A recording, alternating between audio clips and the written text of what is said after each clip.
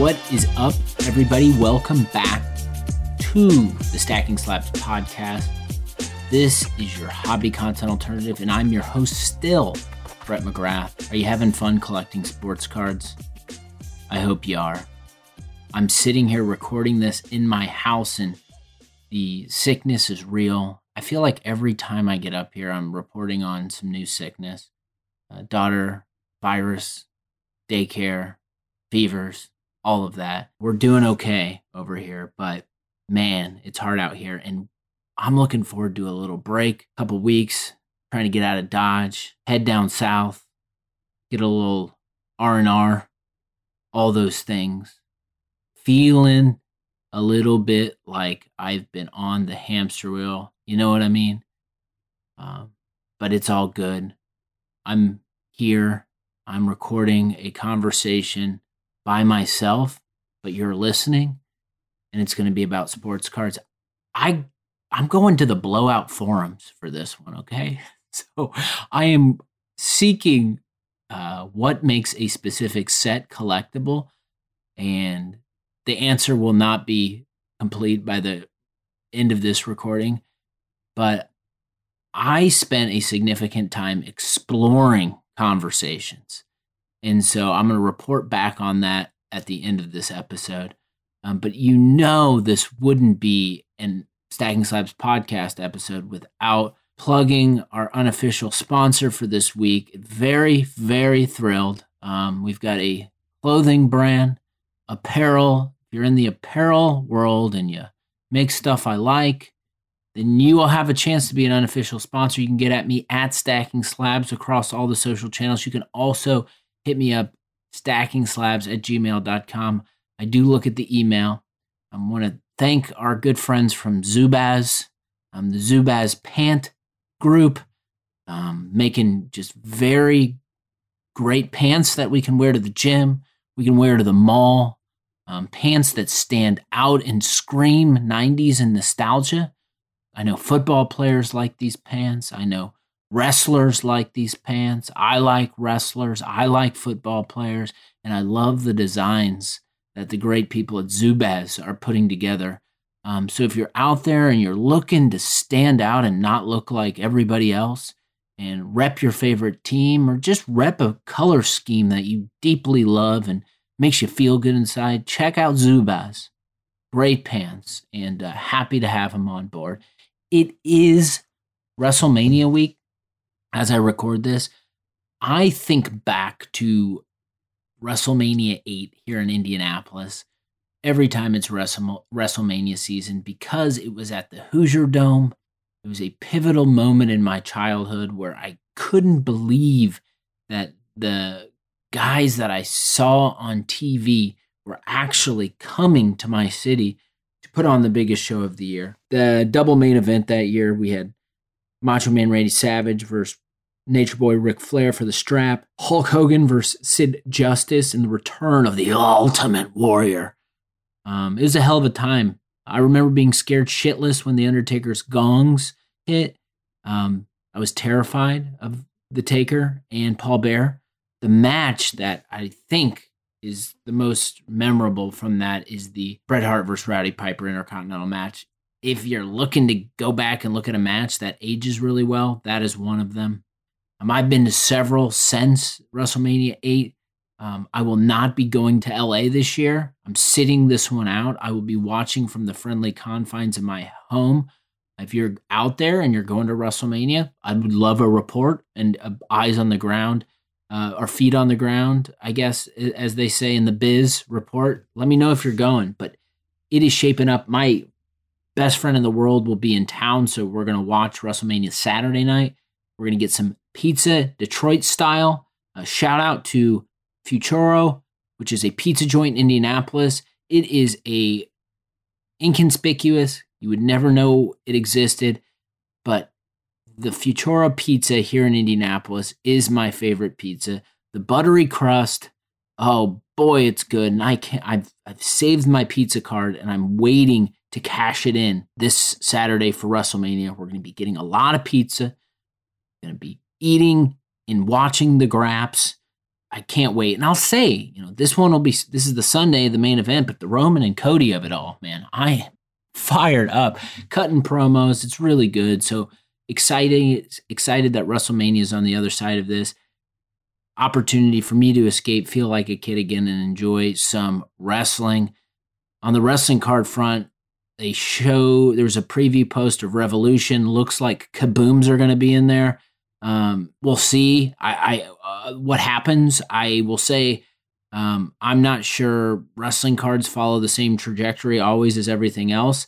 But collectors in this segment like to move towards the new stuff, and we'll see if the Kabooms can get people all jazzed up like it does in other segments. I'm guessing it will be, and we'll probably see a run up and we'll probably see a drop. That's how it goes.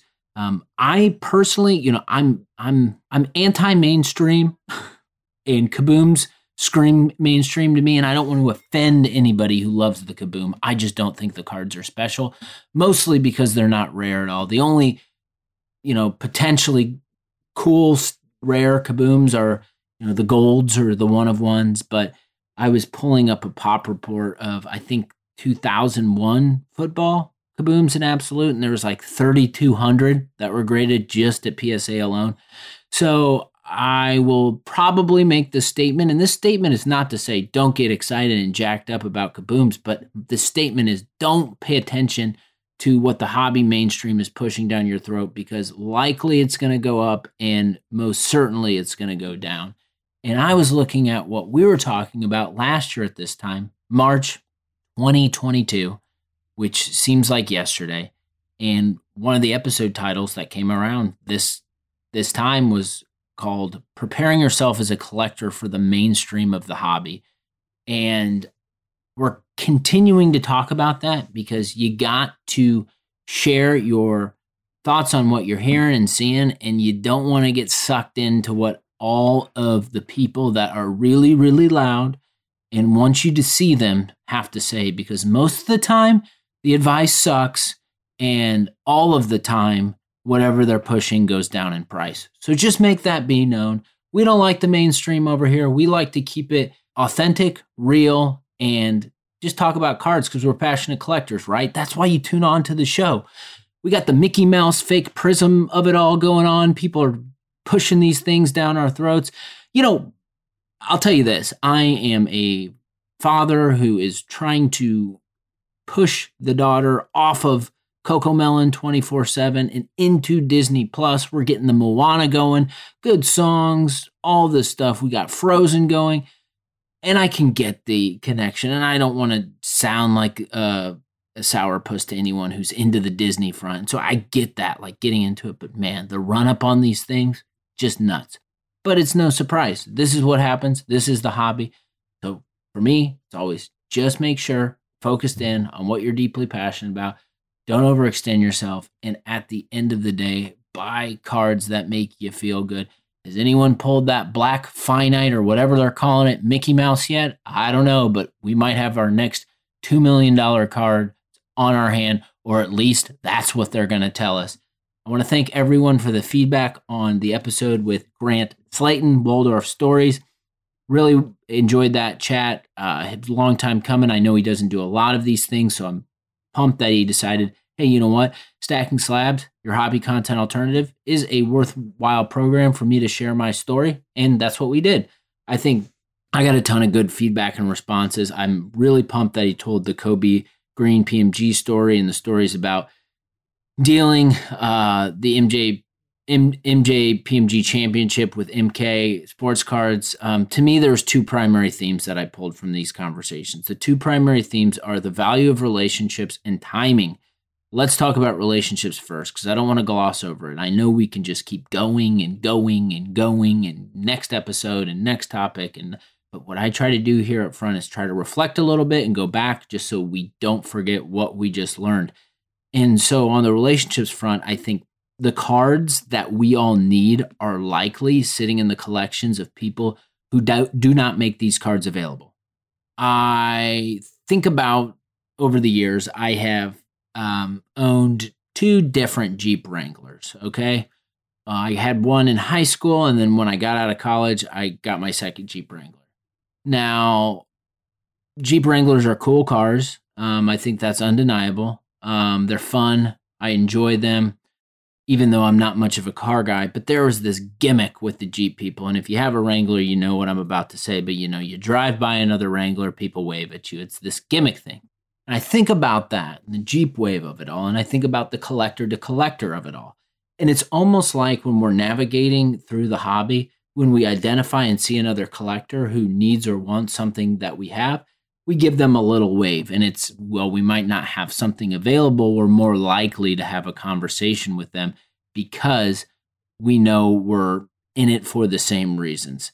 You can't reach this level, unless you build and nurture the right relationships in the hobby. I think sharing your cards, I continue to encourage anyone who listens or anyone who cares to just share what you like, share what you collect.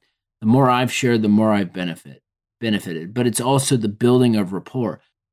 The other thing that I think is important that I picked up on, and this wasn't called out directly, but to me it was a theme of how Grant operated, is this idea of reciprocity. So do you know what reciprocity is? If you don't know what reciprocity is, an example I always like to turn to is thinking about when you're going grocery shopping and you're walking through the aisles and you're already hungry. You're seeing all the food. You're seeing all that you just hadn't eaten. And then you turn the aisle and then you hear the sizzle sound. You're like, what the hell is that sizzle sound? And your stomach starts rumbling. And there's the individual at the corner of the aisle and gotten the little mini grill going, little foreman style, and you hear the sizzle and you start smelling bacon, and it's that candied bacon. You're like, damn, that candied bacon smells good. I'm starving. So you walk by and you're like, got our little, ketchup cups out with samples, and you're like, I shouldn't, but I'm going to. Now you take that sample and you eat that candied bacon, and it's satisfying that immediate need and that urge you have. Now, when you swallow that bacon, you look at the person behind the George Foreman grill, and what happens next? She or he starts to explain the product, what it's about, how much it costs, where you can find it in the store. And what do you do as a person who just consumed this candy bacon? You don't just move on. You listen to the sales pitch because you were given something up front to keep you engaged. Now, this is reciprocity, and this is something that I hear Grant talk about, where it's, hey, I'm going to give up a little bit up front, or I'm going to think about this thing not as a one-time transaction. I'm going to think about it as a long-term deal, and it's all going to kind of even itself out. I think there's such a transactional nature of the hobby, and going against the grain of that stands out. The mainstream promotes the grind, the flip, the squeezing every penny. That's cool. That's how people have businesses to run. People have mouths to feed. I get it, and I'm not anti-grinding, flipping, squeezing. But I think when you're a collector and you're trying to acquire the biggest cards imaginable, you have to think and operate a little bit differently. I think what's cooler is building your reputation to a place where you are able to sell cards to people who know you need them and regularly. It's this amazing thing you get going on where you're working in tandem, and it's almost like harmonious operating in the hobby. And I think when you can find 1, 2, 5, 10 people who you can work that with, you're always getting in cool cards, always, and you're always efficiently moving cards out. So relationships. The other thing is timing. So some of the nuggets I picked up on in the conversation, especially when we were talking about the Kobe Green.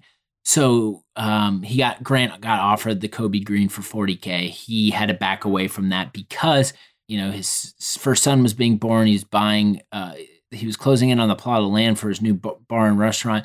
And then the guy who owned the Kobe came back to him and said, hey, you really need this car, but by the way, the price is up $45K. So Grant ended up getting the card, and then you heard him say that the other Kobe that this seller had, he sold for $2 million, and then Grant sold his for that same week. So he bought it for $45K, and the other seller sold it for $2 million. You think Grant did okay on his Kobe sale? I think so. So I think moves can be made that keep you ahead for a while, but it's all about timing. I think OGs like Grant, learn from them.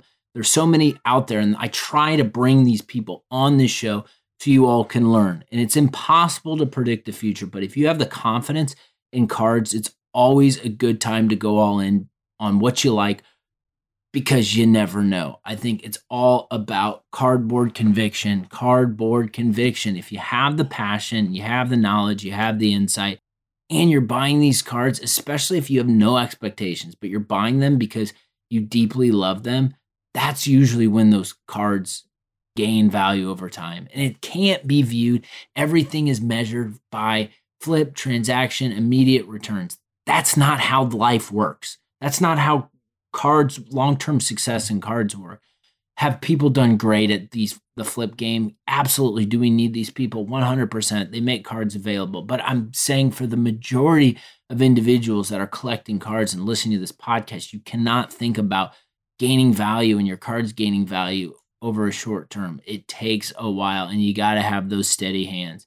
But it's easy to have those steady hands and hold cards when you love them. It's when you look at your case of cards and be like, why the fuck did I buy this silver prism of this rookie who's getting 10 minutes a game on the Charlotte Hornets, you know? And that's just a hype. Well, that's no doubt not knocking any team, not knocking any brand, but that's kind of scenarios I'm thinking about. So I learned a lot from that episode. I'm feeling super inspired. I hope you are too. We're going to be bringing more of these to you. This week, I have a returning guest, second time on the Stacking Slabs podcast. I have my man Jameson, Exquisite Sports Collectibles. He's going to be coming in on Friday. Wanted to bring him in. It's WrestleMania season. Talk a little wrestling. We're going to talk about auctions. I know he's deeply involved selling cards at auctions. He's got some badass cards, and he's got some cool stuff going on. So excited to bring Jameson back on the program. All right. I want to spend the rest of this episode exploring this question. And this is a question that is always on my mind, will always be on my mind, and will not be answered at the end of this episode, but I hope it gets you all to think. So the question is, how does a certain set, product, or parallel become collectible? Like I just mentioned, we're not going to answer this today in this podcast, but we're going to start the conversation. I think it takes a lot of different perspectives, research, data points to prove this out. I think the first thing we want to look at is traits, because obviously traits matter. So we think about traits. Some easy ones to think about are aesthetics and appearance. So the moment when you get the card in your hand for the first time, it needs to make you feel something. You know, when you get that mail day, you know when it moves you a little bit. The card itself, when you hold it and it hits the light, it makes you feel something. To me, the making me feel something is always on the shiny side. Those are the cards that I like. Those are the cards that I admire. And I love design patterns. I love shiny stuff. And to me, those are the types of cards I desire typically. For you, it can be something else. But whatever it is, aesthetics and appearance matter. So the card can't feel like a commodity. It must feel like something more special. Easy one to call out, but scarcity. Manufactured scarcity, short printed stuff. This matters when we're talking about collectible stuff. You can't have an oversupply of specific cards, because that's when you get into cards as commodities and they're easily to flip. Those are cards that we want to say are like stocks and go up and down. This isn't what highly collectible, that's not the traits of a highly collectible card. Highly collectible cards are tough to acquire, aren't readily available, and take some conversations typically between collectors to pry them out of those collections. I think the era matters. I'm convinced that products that have seen the most success over a long period of time hit because of the timeline. There's a massive storyline with collecting that doesn't get talked about enough, but we want cards that trigger memories from an earlier time in our lives. Grant called this out by talking about, and he told you all, he said, this is what I'm doing and this is why I'm buying it. And to me, it made a lot of sense when he was talking about the steroid era guys. Sammy Sosa, Mark McGuire, Barry Bonds. What does the mainstream tell you? They tell you nothing. They don't buy the steroids, guys. We don't want this. But at the end of the day, those are the types of cards that we all remember. are the types of players that we all remember in that time, in the demographic of people that are probably the highest listening to the show. I remember where I was when the home run race was going on, and those cards mean something to me. Like that, those memories mean something to me. So I think nostalgia matters. I think firsts matter. I think think about things like 2012 gold prisms and the craze and people liking them. And hell, they're even making flashbacks of those now in the new prism set. But first, like the first year of certain things, I think that matters. Set collecting matters more than anything. So rarity plus this formula in this combination, rarity plus the desire to collect causes prices to go up. Easy one to look at is 97 PMGs and the pursuit of that complete set. I think irrational thoughts and feelings come up when obscure players are popping, and you don't care if they're obscure players because they're in that specific set, and you need that obscure player to continue your build of something. And what I wanted to do in exploring this, and I think just the easy one to call out are the 97 PMGs, just because they're always the example, is I was digging in, I was trying to look through conversations, and I found a thread on Blowout that I think was taking place around this time last year. And I'm going to call out some Blowout forum names and just some posts, but try to piece some of this stuff together on collectability, because I think some things come out from this thread that I want to shine a light on because it's important.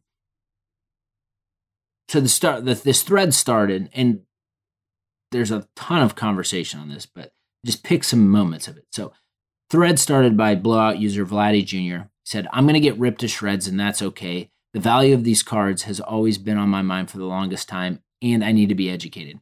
Why are 90s precious metal gems so valuable? I know that they are rare, but for me, it ends there. I hear many collectors say it's nostalgic. They love collecting 90s hoops. They're the most beautiful cards ever made. To be honest, I think the cards look awful. Furthermore, all the ones I've seen graded by PSA, so I'm going to assume a large percentage of them are trimmed." Okay, so you got opinions on this already. You've got some assumptions on this already. Just want to call that out. I'll go on a limb and say the market for these cards has been manipulated to the highest degree. Another assumption. But give me 86 Fleer or 80 Star Rookies any day of the week over the PMGs. Okay, so a lot of assumptions in that post and a lot of speculations. But this is what kicked off the thread, and so this is why I wanted to call this post out. So skepticism, certainly, which is typically a trait of highly collectible items. Obviously, a lot of views when we're talking about cards without data or facts is speculation. A post that I want to call it here is from user Junior Dr. Jason DR91. He says, the PMGs have been tagged as the holy grail kind of issue for 90s guys. To each their own, I get it. The prices are extremely high because a collector is building the set and upgrading when he can. Should he step away from PMGs, the market will adjust accordingly. If the wealthy guys step away, then commons will drop and the stars will adjust. Okay, so that is a theory they have, but I think I wanted to call out that he calls out the set collecting of it all, which I do think is really important. And we're going to get into that a little more. But what I would say on the PMG front with this is that a lot of the time when you have the set collecting going on, the result isn't, I want to sell these. It's, I'm going to build this set to keep it. So these cards by collectors that are building these sets like PMGs aren't going to be made available, if ever made available, because they're part of a set. So I just wanted to call that out. But I thought this was good. So I think when I was reading these posts about collectors building sets and this all going down, like I obviously tried to draw a connection and people who I've seen talk about products like 97 PMGs and building out sets. And one individual that's undeniable that I think has been a part of this has been Nat Turner. And I'm thinking like everyone's talking about Nat on this, and then Nat chimes in. He enters the thread and he clarifies and talks about why he thinks these cards have gained traction and are important. But one thing that I think is important that I want to call out that he said is a trait is uniqueness, which is, I think, a really strong trait that makes cards collectible. He says, it's hard to argue these things aren't unique. The championship PMGs of 50 are awesome too, but honestly look pretty similar to the base cards. Same with the Skybox Premium Star Ruby parallels out of 50 and the 98-99 Metal PMGs out of 50.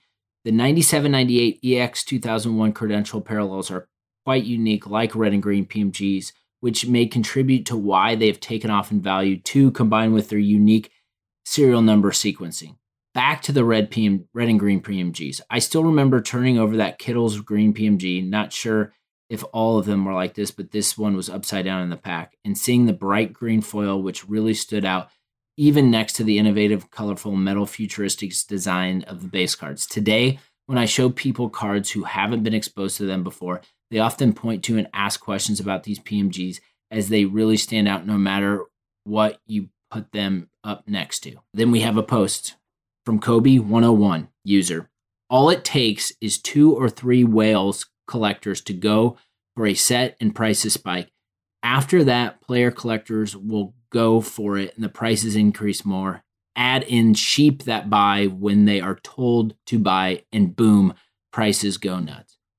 I think all of this is so fair, and like Kobe101's post really stands out to me because you have to have people who have funds to want to collect a whole set of something, and that is what's gone on with 97 PMGs, red and greens.